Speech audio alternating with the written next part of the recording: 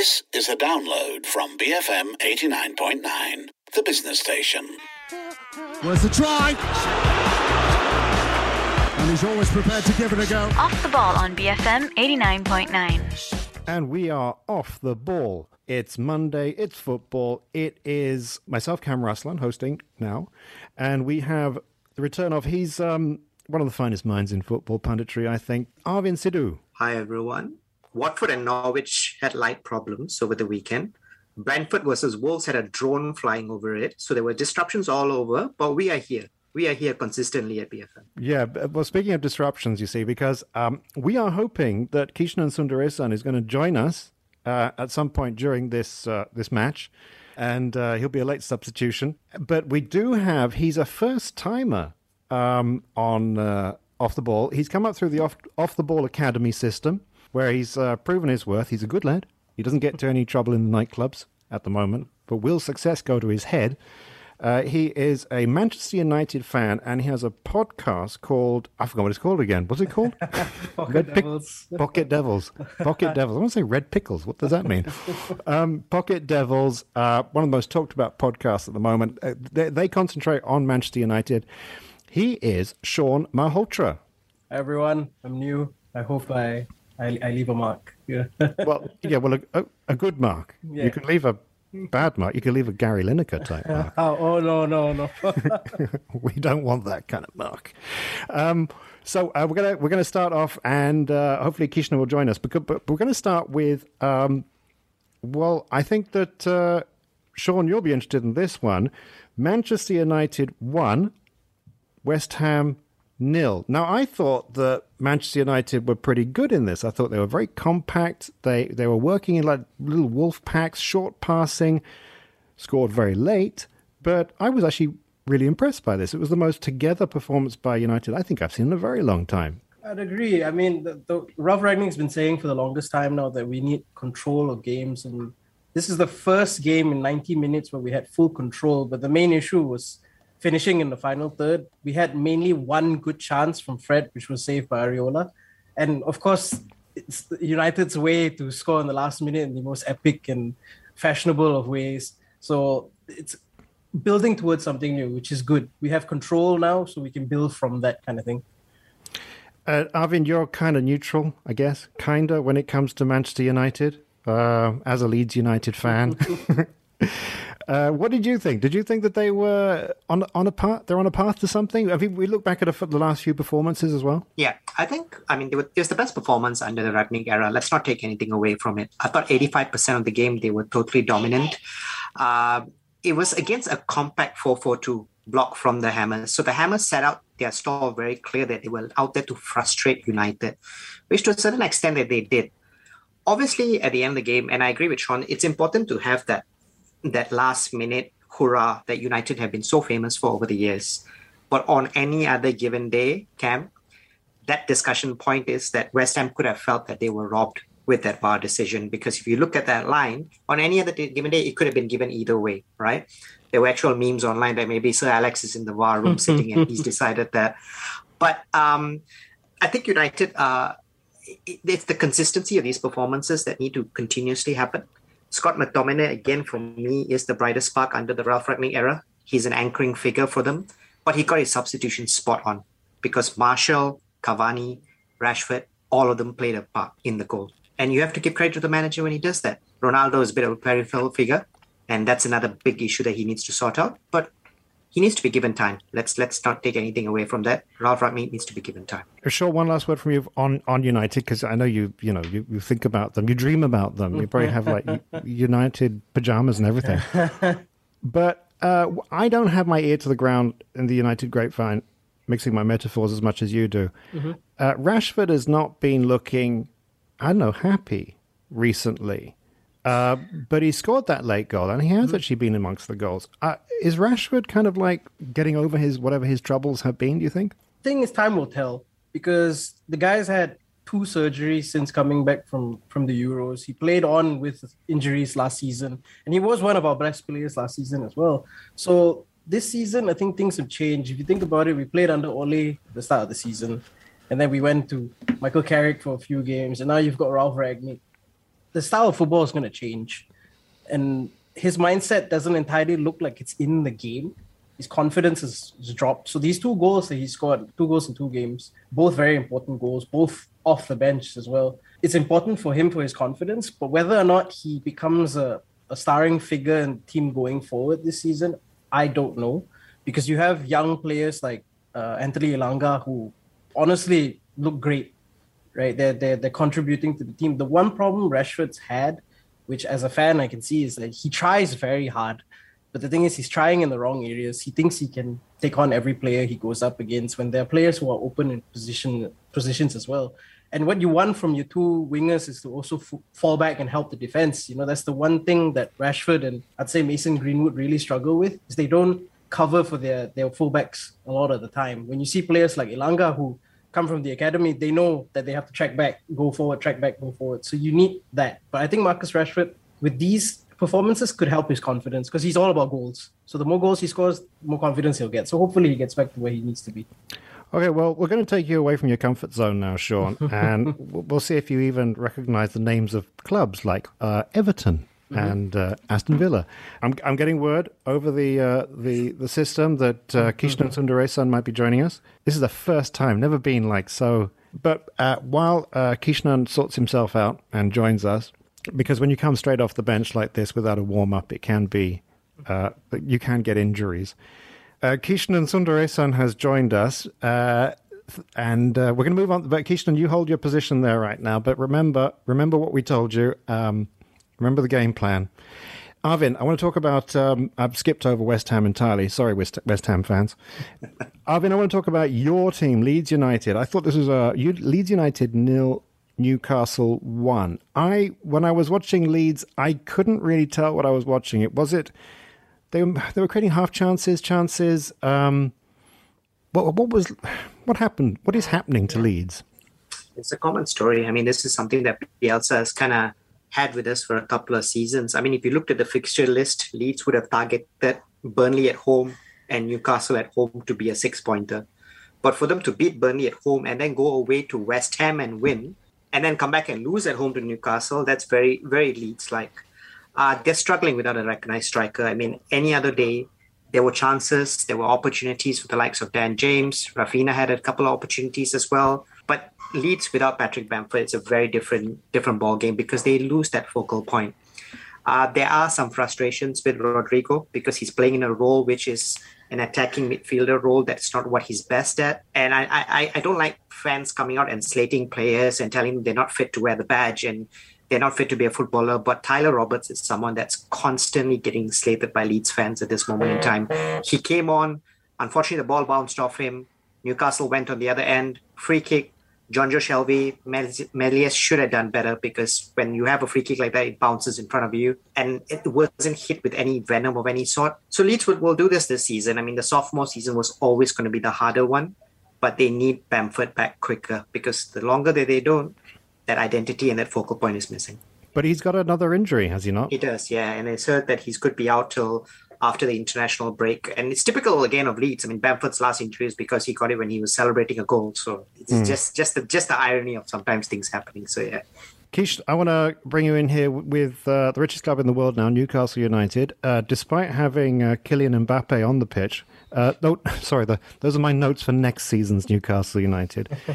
You know, this win has helped them in the table. I was not too impressed by them. They were okay. What did you think? Do you think they're gonna scrape by? I think when we talk about Newcastle, there's two things to take into consideration, right? I think first and foremost, upon Eddie Howe's appointment, I think that's when most people started to realize just how substandard the Newcastle squad actually is. When you look at the quality that they have within their team, it's actually pretty substandard compared to a lot of the other Premier League teams. And prior to this, it's actually a bit of a miracle that previous head coaches like Steve Bruce have just been able to keep them up in the Premier League because that team is really, really just championship quality.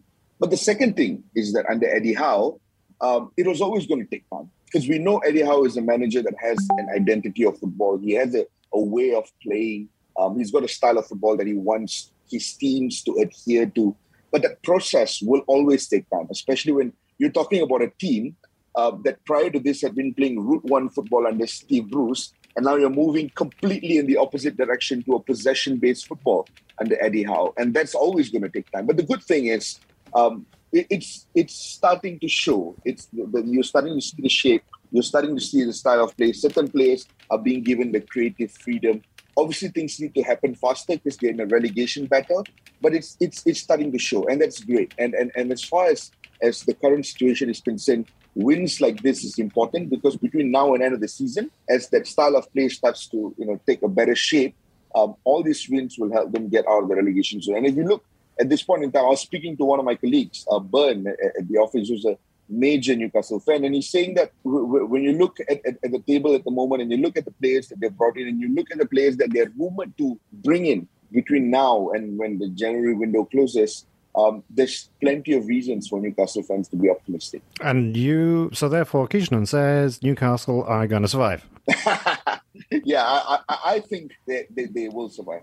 Hey, Sean, I'm going to throw you a curveball here. I want to ask you a question about free kicks. That free kick it wasn't one of the greatest free kicks of all time. It wasn't Roberto Carlos against France. It was, I don't know how that one got in, but I kind of seem to remember, and I wasn't sure if I was dreaming it, that there used to be a lot more free kick goals. And I look back, and actually there are fewer, I think. Ward-Prowse, who scored a beautiful one the other day, he's always up there. But otherwise, am I dreaming it?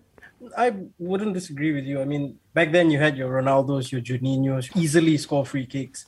I think being a dead ball specialist takes a lot of work. There are underrated players who are great dead ball specialists, like Kieran Trippier at Newcastle now. Takes pretty much every free kick for England, takes corners for England because he's that good, right? There's a lot of things that can contribute to it, in my opinion. The ball, the player who's taking it, how goalkeepers set up their walls. I think if you look back like 5-6 years ago, you wouldn't see a wall that has a man lying down behind the wall, right? But now you see it very often. So I don't know, maybe the free kick experts don't exist as much now, but when you do see them, like James Ward-Prowse, for example, he's been, honing this craft for many years, and he's really, really good at it. Or at United, you have Ronaldo, who used to 9 times out of 10 would score a free kick, but it's changed. He has the same technique, but it changes. You have Drogba. So some could say it's the ball, right? For example, years ago, you had the Jabulani ball, which had no seams on it and it could move everywhere. But now it's different. So I think it takes a special kind of person to be able to take a free kick effectively to set up or to score. Like Ruben Neves is great at setting them up and sometimes scoring as well. So but you don't have it as often anymore. So it's not, I wasn't dreaming it. That's all I want to know. I'm not going crazy. Arvin, I want to, you have a couple of minutes to tell us about Watford 0, Norwich 3. Norwich with the American Josh Sargent, who looks amazing, but I'd never heard of him before. Norwich, they're out of the relegation zone. It was unheard of a couple of months ago when they were previously under their ex-manager Daniel Parker, right? I mean, Josh Sargent's had a big week. I mean, he's had his first newborn. He scored a couple of goals. The first goal, he's come out and said that he doesn't think that he could score a better goal than that. It was quite controversial as well because at the end there could have been a foul given. But yeah, I mean, the tables just kind of have turned right now. I would look at Watford and think that Claudio Ranieri's job could be very much at stake. I mean, when you lose 10 out of your 13 matches since you were appointed, the Pozzo family's patience will run out just like that. Yeah, I wouldn't be surprised by the time tomorrow, at this time, he's out of a job. But the next away game that they have is against Burnley for Watford. That is huge. That's literally a 6-pointer in itself. But Norwich, slowly, they're coming about. Josh Sargent, Adam Ida in attack is quite a good player as well. Ben Gibson seems to be forming a better partnership with Grant Hanley. So overall, it's just amazing how things could have changed in a couple of months with a new manager, because a couple of months ago, we were thinking that Norwich were going to match Derby's record in the Premier League as one of the worst teams, but they're out of the relegation zone. It's incredible. Since 1995. They've been there since 1995. So anyway. Yeah, because by my calculations, the way things are going, nobody's going to get relegated this season. But we're going to move on. We're going to take a break now, and in a moment we shall be continuing with our EPL. It's pretty much EPL, bit of Africa Cup of Nations at the end. Off the ball here on BFM 89.9. Captain, leader, legend. Off the ball on BFM 89.9. And we're back. Off the ball, football, Monday. we have Arvind Sidhu, we have Krishnan Sundaresan, and we have newcomer Sean Malhotra, who so far is sticking to the game plan. He's holding up the ball well. Manager's quite pleased. But he could still do one of those rash. What was Stephen Gerrard? He was red-carded on his debut, wasn't he? And his final match against United as well. That was the one that he came on for like 30 seconds. Yeah, exactly. Yeah. I seem to remember all these top players, Beckham and all of them, didn't they all just come on and get red-carded on their first match? It's a lasting impression, isn't it? Yeah. So, Sean, you watch out. We're going to move on now to a match which has some consequences. Chelsea 2, Spurs 0. Now, I don't know if anybody knows this at Tottenham Hotspur, but they are actually allowed to win at Stamford Bridge. But they haven't won there since 2018. And I just get into my head. I assume, Spurs are at Stamford Bridge. They're going to lose. And so they did. With Ziyech, another player that I don't know too much about, scoring an Arjen Robben goal, which is hardly surprising because he came up through the Dutch system. Krishnan, can you tell us about this young man? Hakim Ziyech has had a really difficult time at Chelsea. He came in with a lot of expectations on his shoulders, especially after a couple of really, really incredible seasons with Ajax. I mean, a lot more, but there were a couple that really stood out. And he was also part of the team that saw Ajax and made that incredible run all the way to the semi-finals of the Champions League, I think about 3 seasons ago. So he's got a lot of talent, a lot of pedigree, a lot of ability, certainly. But he's come under fire a little bit at Chelsea because I don't think they've quite found the perfect spot for him to play. I think first and foremost, they've got too many attacking players up front. But second of all, I don't think Thomas Tuchel is exactly the most Ziyech-friendly head coach out there, because Ziyech is not the kind of player that drives their opponent, that presses, that relentlessly makes runs off the ball. He's a lot more like a classic number 10, right? He's elegant, he's skillful, he likes his time on the ball at times, which is not necessarily something that's afforded to you at Chelsea. But it has to be said that his work is socks off. In the last half a season, I think he's worked really hard to try and establish himself, to try and get himself some form of game time. I don't think he's still an automatic starter for Thomas Tuchel. I think Tuchel still plays him every now and then. But last night against Spurs, he looked really, really good. And it wasn't just the goal. The goal was incredible, make no mistakes. The goal was beautiful. And I think anyone who grows up, absolutely adoring Arjen Robben would have got goosebumps watching that goal last night. But it was the kind of passes he was playing. It was the switches, the cross-field switches that he was making, the through balls that he was creating, and the chemistry that he had with the players. If anyone out there is a Hakim Ziyech fan and they've been a bit frustrated with his time at Chelsea so far, I think last night would have been really, really encouraging. It was really fun to watch Ziyech just be Ziyech on the pitch last night. Correct. Krishnan. As we go along, I'm going to ask Krishnan increasingly more difficult questions and see if he can keep up. Arvind, Chelsea, I mean, Ziyech aside, I thought Chelsea were, okay, solid, but Spurs had their moments, and this guy Harry Kane was being very Harry Kane, playing the playmaker and also trying to be the striker. Have they improved under Conte? Of course, they have. I mean, whatever you're saying, they have. I mean, it was a changed Spurs side with a 4-4-2 system. They held Chelsea's pressure for the first 45 minutes, and there was that call where Kane they kind of adjusted. He had pushed Thiago Silva, and then Conte came out and said that in England this shouldn't be a foul, indicating that in England it's more of a man's game compared to the more flary type leagues of La Liga and potentially even Serie A. Yeah, I think Spurs have just got an inferiority complex when they go to Stamford Bridge. I think you hit it on the nail when you started this discussion. I mean, 1 win in 36 games there. That's an absolutely horrible, horrible record. I would imagine Spurs fans going to Stamford Bridge themselves were thinking, we've been here. This is Groundhog Day for us. We've been here so many times. But on the day itself, I mean, some of the players I just think didn't show up. Jeffrey Tanganga, I thought, was a weak link. After he was booked, he was too easily beaten by Hudson-Odoi. Harry Winks, for me, seems less comfortable in a midfield 2 compared to a midfield 3. Doesn't have enough protection. The one player that, for me, was the bright spot was Steven Bergwijn. And it's natural because of his last-minute exploits against Leicester. So Spurs have improved under Conte, but he made his things very clear, and he did say it out in the interview, I think, with Astro as well. He needs a minimum of 2 transfer windows to get the players that he wants to bring them to the level that they need. Will he be given that amount of time? As long as he doesn't behave badly like Mourinho, I think Spurs are quite forgiving. Sean, Chelsea in their sleep can beat just about anybody. I'm wondering, what is Chelsea's season and what is the motivation for Chelsea players now when the top 3 is absolutely wrapped up? But I don't think catching Man City is possible. Or do you think that they're still going to be motivated to try and press on? You are the defending European champions at the end of the day. You can't take anything away from Chelsea. They deserve to be the European champions.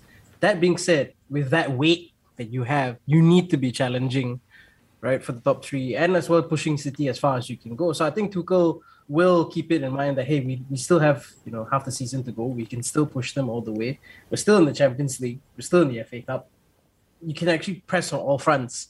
So with that being said, I don't think Chelsea or Tuchel will be slowing down anytime now. But I mean, they've drawn a lot of games leading up to the Spurs game. So this win will galvanize them to push forward and try to win more games. I think they have a good run right now.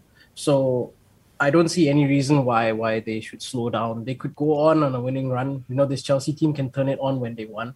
The thing they've been missing is just the finishing in the final third as of late. But the way they played against Spurs, they had total control. They looked really good, some fluid play. And I think this was Ziyech's best game maybe for Chelsea thus far. I think he had a great chance to score another great one where he snapped at the volley. So this is something they can build on, definitely. Oh, well, when we went to a match I was looking forward to, I thought it was going to be fun. It was fun. It was Crystal Palace 1, Liverpool 3. And one of the things that caught my eye about this, Quiche, was, well, one, Van Dijk scored a Van Dijk goal. He's very important to them, is he not? But also, I was very surprised when Crystal Palace scored their goal. Liverpool were 2 goals up, but they cut through them as if Liverpool was set up chasing the game. And I'm wondering if there's anything that other teams can learn from the example. That's honestly the great thing about Patrick Vieira's Crystal Palace. I think them conceding the first 2 goals in the first half, they would have been very disappointed with the first one, especially because that has been their problem all season long, set pieces. I think earlier in the corresponding fixture earlier this season when Liverpool beat them 3-0, I think a vast majority of those goals came via set pieces as well. And just in general, Palace have been one of the poorest teams in the league statistically when it comes to conceding goals via set pieces. So to concede an easy one with Van Dijk just practically having a clean header unmarked, that must have been disappointing. The second one, very difficult because it was an excellent pass from Andy Robertson. He was completely unmarked opposite Chamberlain at the far post, and he had all the time in the world to chest it and score it. But how they responded after that is Patrick Vieira's Crystal Palace, a team that doesn't want to sit deep. Because make no mistakes, if this was Roy Hodgson's Palace and they had conceded 2 goals in the first half, what we would have seen in the second half is just damage limitations. It's just sitting in a low block and absorbing pressure and not even wanting to attack at all. But what they did was completely opposite. They were brave. They were bringing the ball to Liverpool. They were attacking them. They were playing progressively. And they could put so much of pressure on Liverpool. And that goal, that was an exceptional through ball from Jeffrey Schlupp, I think. And the way they just cut through the entire Liverpool midfield. And what's even more impressive was, after that goal, they continued to play well. They continued to create incredible chances. And if it wasn't for the dubious penalty call, if it wasn't for that ridiculous penalty that was awarded, I think Palace could have even gone on to draw the game. That was just how impressive they were in the second half. Arvin, this is a second string Liverpool put together. Klopp, I never imagined that he would have to put this team out, but they're pretty good. But do you agree with Quiche that maybe they got lucky on this one? The scoreline really flatters them. Yeah, because if you look at the penalty call, I mean, it was literally Diego Jota running into Vincent Guaita. He stick his right foot out and he was looking for that foul. It was very clear that, and I completely understand Patrick Vieira being completely aggrieved against Kevin Friend, the referee, because on another day itself, that just shouldn't be given. And when that happens at that late of the game, the momentum is gone. It's completely gone. But if that doesn't happen, that home at Selhurst Park, which can be a very hostile environment, they've already scored one good goal, one very good team goal, like what Keisha said. The impetus is on them to go ahead and let's get that second one. And they could have gotten that second one. So I think Liverpool were fortunate. But on your question about the Liverpool squad, yes, there were changes there. But there were a couple of players that came in and have done relatively well as well, considering the absences that they've had from AFCON. Oxlade-Chamberlain, I thought last night was good. He led the press well. He forced Palace to make errors at the back, so I thought that was good. Andy Robertson and Trent Alexander-Arnold are just so deadly in the sense that you would see Trent doing it week in and week out and giving you fantasy points. And then on the week that he's completely quiet, you see Andy Robertson come and give you 2. So it's like, if we shut one out, great. But then the other one's going to hurt you anyway. Joe Matip, for me, looked a bit unconvincing at the back. But Patrick Vieira can feel aggrieved for that one. But Palace, great character to come back from that. From 2-0 down against Liverpool, great character. We're going to move on, but I just want to say that beginning of the season, I was expecting nothing from Crystal Palace. And now I've enjoyed them more than just about any other team in the league. And I wish them well. They are not my team. I just want to make that clear. And in a moment, we come back with a club called Man City here on Off the Ball, BFM 89.9. Because whilst he's there, it's been very difficult for other clubs to get near them. He's that good. Off the Ball on BFM 89.9. And we're back with a front three of Arvind Sidhu, Kishan Sundaresan, and Sean Malhotra, the new guy who's proving to be worth it, I think. And we're going to move on to, funny, I put it all the way down here because I didn't want to put it all the way up there, but we're talking about the reigning champions here. No, are they? I can't remember. Southampton 1, Man City 1. I was really stunned by this scoreline. I just want to say, first of all, Southampton, a team I never think about, but Walker Peters, who's never scored a goal before, scored, I think, one of the finest goals I've seen in a very long time.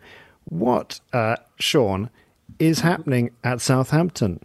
I think what you get with Ralph Hasenhüttl's team is a very hard-working team, right? You should never discredit them. They will always try. I mean, they started the season rather slowly, but now you're slowly seeing them pick it up. They're not a team to be taken lightly because you got players there who can hurt you. Your James Ward-Prowses, your Kyle Walker-Peters, who I think, is underrated in that team because he does provide a lot going forward. He does provide a lot at the back as well. And yesterday he showed it, or the day before, he showed it in the most amazing of ways with a really, really great goal. And I think Southampton could have actually won the game on any other day. They have a very, very impressive player, Broja. I can't pronounce his name properly, but he could have scored a goal as well if he was onside. So I think with how strong the team is in midfield as well, you got big, strong men like Romeu who will whack you if he really wanted to and get the ball. And you've got James Ward-Prowse who can create and score. Dead balls are pretty much penalties for Southampton, whether it's a free kick or a corner, they'll create a chance. So I think it showed that they're a very, very, very astute and disciplined team. And just I'm scrolling down. Southampton now at 12th. It's pretty impressive, I think. But Kishnan, can I ask you then, with their brave opponents, Man City, Gogolin on the Friday show has been saying, as if it's science, that Manchester City will have a blip, that there will be a time in the season where they'll go on a bad run. Do you think that's possible? Because, and is this perhaps indicative of something? Because they had 75% possession in this match and yet failed to beat Southampton. I don't know if a blip is the right word to describe this particular game. I don't know if this is the beginning of a blip, because ultimately it's not like City couldn't create chances. They were exceptionally dominant. They controlled possession. They created like 16 chances or so in that game. The fundamental problem that they were having was converting those chances. And a man that was right smack in the middle of all these missed chances is Raheem Sterling. And bear in mind that Raheem Sterling is now, he's not scored a goal in the Premier League since like the 27th of December when they put 6 past Leicester City. And every other game since then, I think there's been 3 or 4. Every other game since then, he's just looked very substandard. And it's even more so in the last 2 games, the one last week and the one against Southampton. There were some crazy good opportunities where he was just clear with the goalkeeper, and all he had to do was just make sure it's on target and it beats the goalkeeper. And, City would have scored an additional goal. And he misses them. And I'm not sure what exactly is going wrong with Raheem Sterling, because even statistically this season, he's got like 7-8 in 19 games, which is slightly underwhelming when you think of it. You'd expect a lot more out of Raheem Sterling. And I think Pep Guardiola himself expects a lot more out of Raheem Sterling. You could see that there was a lot of frustration in the air when he was subbed off yesterday. I think that's the area that City would need to solve, which is how do we convert those chances? How do we dig deep and get a goal against teams that defend in low blocks? Like Sean completely alluded to it, right? Southampton are very good defensively. Ralph Hasenhüttl is one of the most incredible coaches that came from the German football system, the Austrian football system, and understands what it means to defend in a low block. But in situations like that, teams like Man City need to figure out alternative ways because they don't have a classic number 9.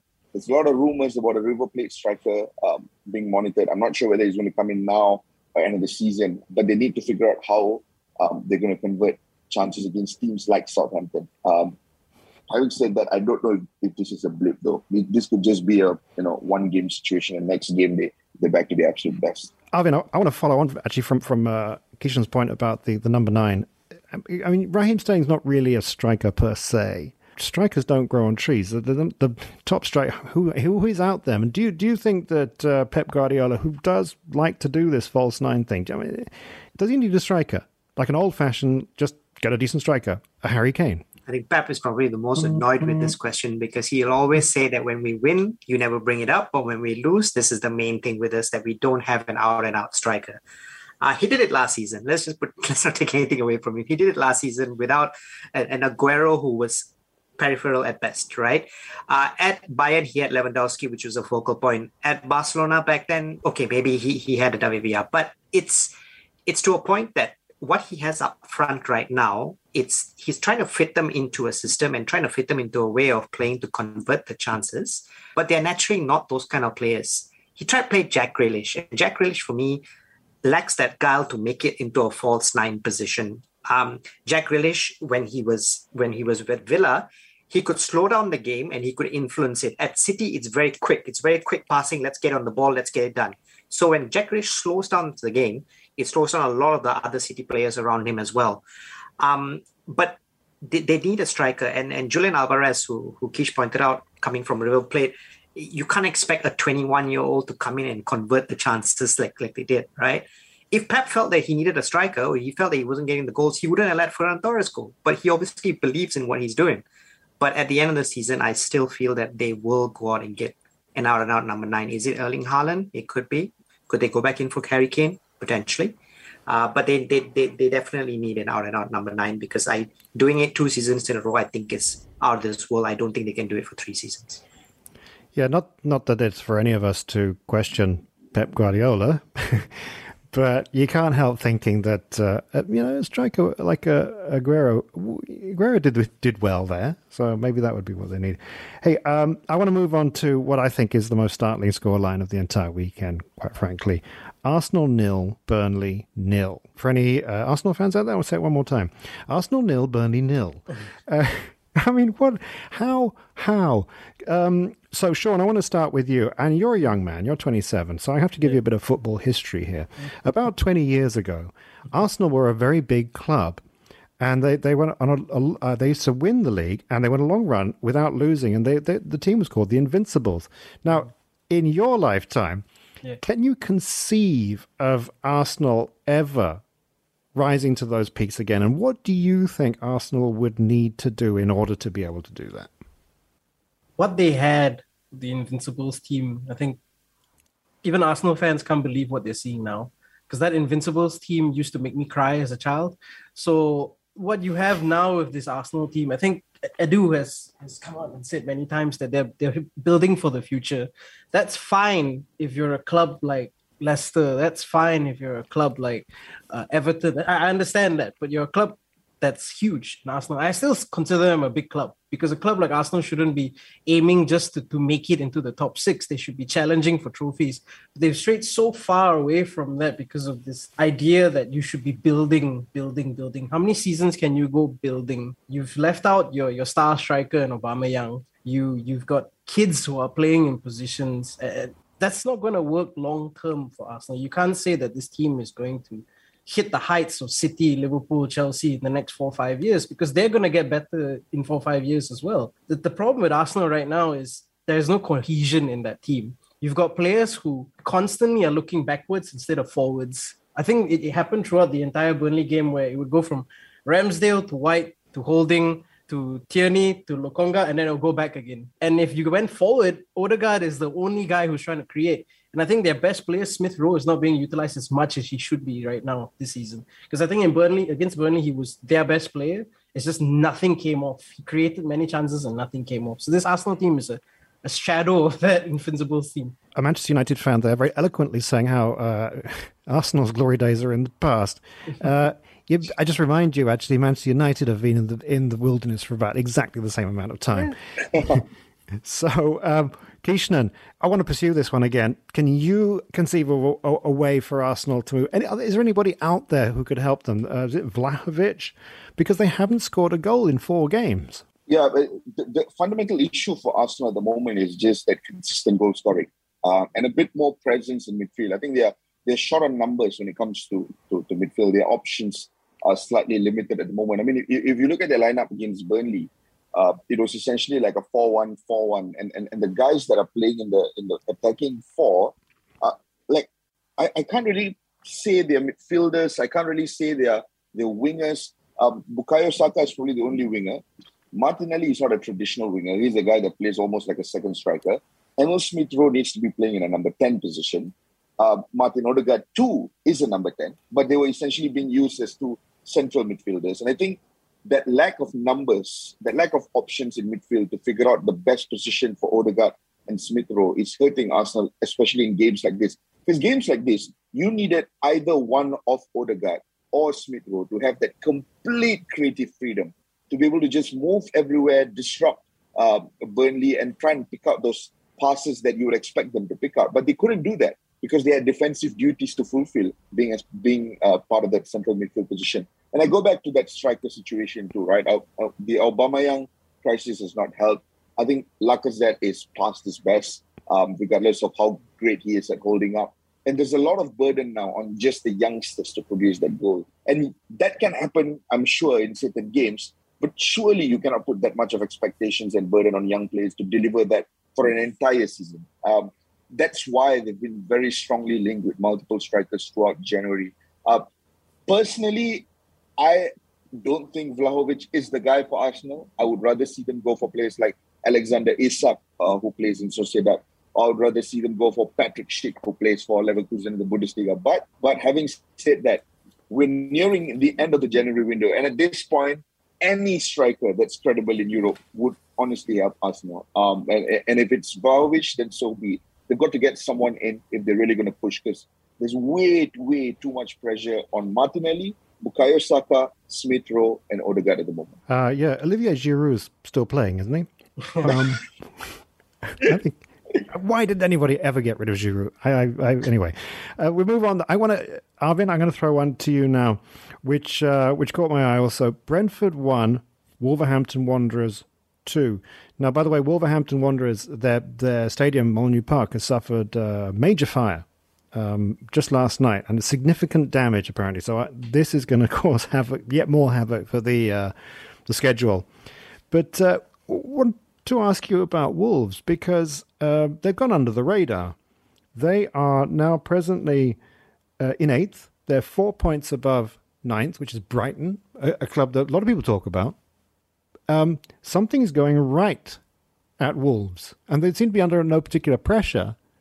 What is going right? Bruno Lage has come in with a very... he's done good things in his previous jobs before, but he's come in very under the radar since being appointed at Wolves. He praised his team's professionalism in getting the win, especially in the second half. And that's what they are. They're a very professional unit. Moutinho, for me, and Neves completely control things. I mean, if you look at the goals that they scored as well, I mean, the first one finishing with the outside of the foot, the second one as well, the goal that came from outside the box, superb positioning. They could even afford a disallowed goal for Adama Traore, who's being linked with a very closely potential move to Tottenham. So for me, they've just kind of gone under their radar, and they've kind of been very professional about it. They just go out to win. Nothing too fancy, nothing too flashy. Go out and win. But they've got players who on their day can really show up. I mean, we talked about Moutinho. I thought Nelson Semedo as well had one of his better games in the Wolves shirt. Plenty of joy galloping down the right flank, provided the assist for Moutinho as well. But yeah, even a disruption of a game of a drone flying over couldn't take away Wolves' performance on the day. So for me, deservingly where they are. Perfect acronym for a dark horse of the season for me would be Wolves.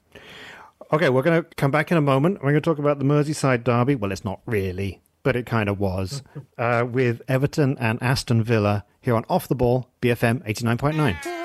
England's highest quality title race of all time, but coming out on top again in the Premier League, Manchester City. Off the Ball on BFM 89.9. And we're back, Off the Ball. And last few matches, I called it earlier a Merseyside derby. It wasn't really, but Steven Gerrard, manager for Aston Villa, very happy man, because they walked away the 1-0 winners over Everton, being shepherded at the moment by Duncan Ferguson, who...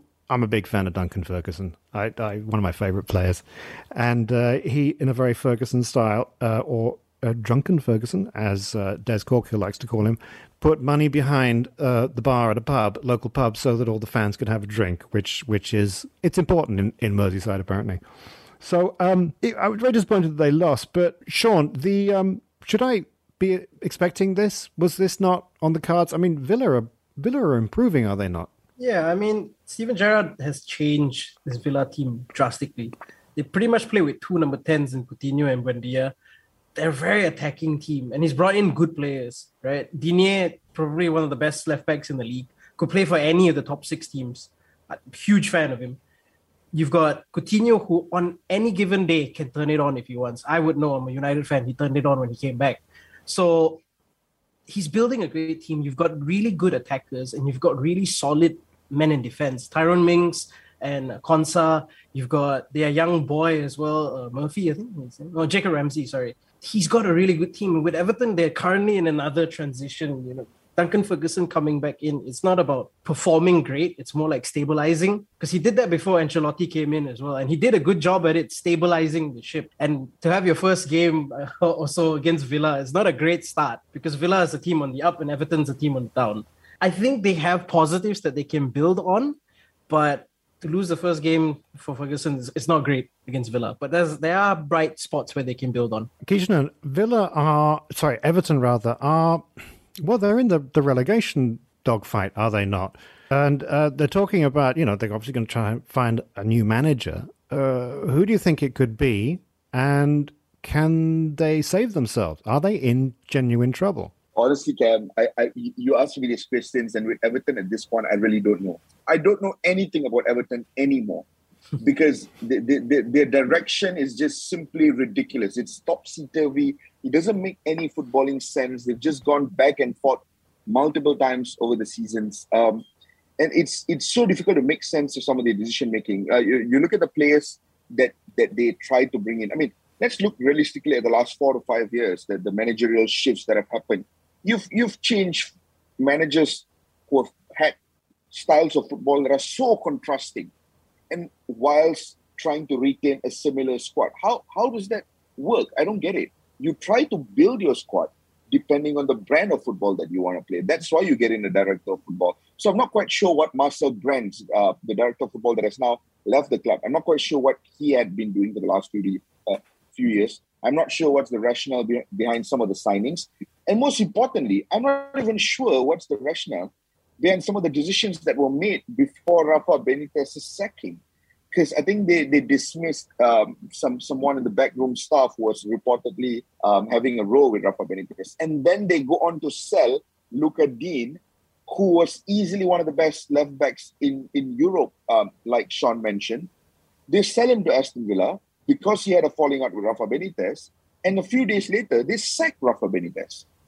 So now you've lost your manager, and you've lost easily one of the best left backs in the world. And what's the point of that? You could have retained him and just, sacked Benitez instead. So there's a lot of confusion going on at Everton. And the best way to sum it up would be, when they lost against Villa 1-0, the best player on the pitch for me was Luca Digne. He completely destroyed Everton. that day with his runs and his movements. I think that really sums up Everton at the moment. Everything is so messy, and I don't really know what to expect from them anymore. And Arvin, I can't help but ask a question following on from that. What Kishan described is actually faintly familiar to me with the Leeds United story once upon a time. Could Everton do a Leeds? I don't think they have the financial issues of Leeds United back then. And a completely unrelated question, I need to ask you, though, Buendia, is he any good? For me, this is a classic case of the corporate world when you get top management not speaking to each other. There's obviously at Everton, you've got two very, very big players at the top. You've got Farhad Moshiri, who is the majority shareholder, and you've still got Bill Kenwright, who's got a lot of say in that club. There's rumors that they can't even agree if they want to appoint Wayne Rooney into it. Farhad Moshiri is against it. Bill Kenwright is for it. So when you have top management not agreeing on the basics of what the club requires, which is appointing a manager and the style of play that you want to go moving forward, what reasons would players or normal coaches want to come in and perform day in, day out when there's so much uncertainty in the club? So they can't get it right at the top level.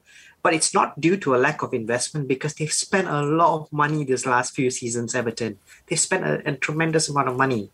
I don't think they would be in a similar situation that Leeds were. Leeds were financially broken. There were a lot of things being reported in the press which were not true. I put that down to Peter Ridsdale's management of the club at that time. I would never blame David O'Leary because David O'Leary just asks for something. If Peter Ridsdale gives it to him, he's a coach, he runs with it. It's not his job to manage it. So for me, I think there's contrasting differences, but Everton aren't going down, in my opinion. They will stay up, but they've got a lot of things to sort off the pitch for me. Poor old Arvin, he must be so sick of people saying doing a Leeds. I'm going to move on then to another match which kind of caught my eye. Leicester 1, Brighton 1. I thought it was actually a very exciting match, and with Leicester being unable to convert chances, and I can't help thinking that Brendan Rodgers, maybe he's stayed there a little too long. Maybe it's time for a change of scenery. He'd be a very attractive proposition for a number of clubs. Sean, do you think that, shall we say, struggling Leicester are a team now facing a big transition? The game against Spurs was a great indication of how they've been, right? They had a good control of the game. They were literally 3 minutes away from winning the game, and you give up 2 goals in a minute. It's very United in 99, right? And then you go into this game against Brighton, which is a must-win game, but take nothing away from Brighton. They're a really well-coached team. I think right now it's a matter of, just getting cohesion back in the team, because you've got great players out there, your Nachos, your Madisons and all this, but whether or not Rodgers needs to not be there or a change is needed at Leicester, I think is too big a question, because I think he's doing a good job. Because you need to remember, this isn't the Leicester of the title-winning season. This is a Leicester that is building again, right? And they've had their injuries, they've had their problems with COVID as well. So I think they'll get it back. I don't think this is a blip, but I think it's just a run of poor form at the moment, but they'll get back to where they need to be because they're still a really, really good squad. And I think Brendan Rodgers fits the mold for Leicester right now. Okay, we're going to take a sudden halt and turn, and we're going to do a Cruyff turn on this one to not talk about the EPL. Kishnan, what, if anything, has been catching your eye about AFCON? I mean, you've got the incredible news that happened last night. Nigeria officially out of the AFCON. They got knocked out by Tunisia. Alex Iwobi got sent off for Nigeria. I think this came as a major shock. When you look at the way Nigeria blipped through the group stages, they looked comfortable, they looked assured, they looked commanding. You look at the attack that Nigeria have, right? You've got Samuel Chukwueze, who plays for Villarreal, who's really, really good. You've got Kelechi Iheanacho, who comes from Leicester, incredible football player. And at the same time, you've got Taiwo Awoniyi, who's been such a bright light in Union Berlin's season in the Bundesliga this year. You've got 3 incredible strikers. And that's not even taking into consideration Victor Osimhen, who plays for Napoli, who's currently out injured, right?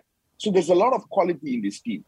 And the expectation was that Nigeria was going to make full use of this quality to get all the way through. And to be fair, in the group stages, they did look really, really good. They looked strong, they looked commanding. But last night, that was shocking. Because in terms of chances created, in terms of imposing themselves on Tunisia, they did quite well. But Alex Iwobi's red card did not help at all. And Tunisia's there was this incredible goal from Youssef Masakni There was a long-range strike that completely gave Tunisia a 1-0 win. And Nigeria are out. The really important favourites are out of the competition as well. That's the big story at the moment. But the one that I'm looking forward to the most is the AFCON game that's going to take place between Cameroon, the host nations, and Comoros. Comoros are participating in their first ever African Cup of Nations, and they're through to the knockout stages. And the heartbreaking thing about it is, chances are they're probably going to go out because they've got one goalkeeper injured, and they've got two goalkeepers who have contracted COVID-19, and they don't have a single goalkeeper in their team. True. And they're expected to field an outfield player in goal against the host nations, Cameroon. And that's such a heartbreaking ending to what has been an incredible run for the debutants, right? They've been the story of the tournament so far, so much of heart and soul. And you know, you would want fairy tale stories like this to continue, but judging by that situation, chances are, you know, it's probably not going to continue. And you look at the results now, the tournament has been blown absolutely wide open. Ghana were knocked out in the group stages. Algeria were knocked out in the group stages.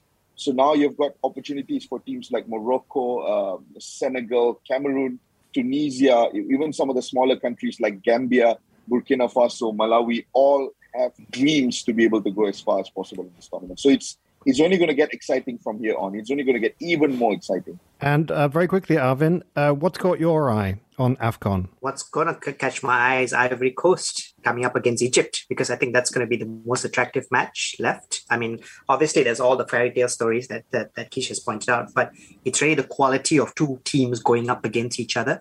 Nicolas Pepe, for me, he shows it at least at Ivory Coast, maybe not much with Arsenal. He's showing exactly why Arsenal splashed that amount of cash on him. He displaced Algeria, I thought, single-handedly on his own. Egypt, for me, even with all the Salah talk, they're quite fortunate, I think, where they are right now to be still at the situation that they're in. They were dominated by Nigeria. They were barely convincing against Guinea-Bissau and Sudan as well. So for me, that is the match that I'm looking forward to. But there's still so many of these other stories that are happening, right? I was reading there was also the situation where Tunisia, before they knocked out Nigeria, they had to separate their players into 3 different hotels because of potential COVID restrictions. And to take away that team bonding before a game against Nigeria, but still to beat Nigeria, yeah, that's what football's all about. So for me, it's been a good tournament, and it's going to get better. Well, that neatly brings us to the end of this week's episode of Off the Ball, and I want to thank our pundits, Arvin Sidhu. Thank you, everyone. Have a good week ahead. Kishnan Sundaresan. Thank you so much, guys. And our debutant, I think he did pretty well. The crowd seemed to be reacting well to him. They always like a local boy. and so thank you, Sean Malhotra. Thank you so much. I hope to do this again. Please join us on Friday for On the Ball here on BFM 89.9. Build a mentality in that dressing room that's powerful and strong, made them feel like they're unbeatable. What a coach. Off the Ball on BFM 89.9. Thank you for listening to this podcast. To find more great interviews, go to bfm.my or find us on iTunes. BFM 89.9, the business station.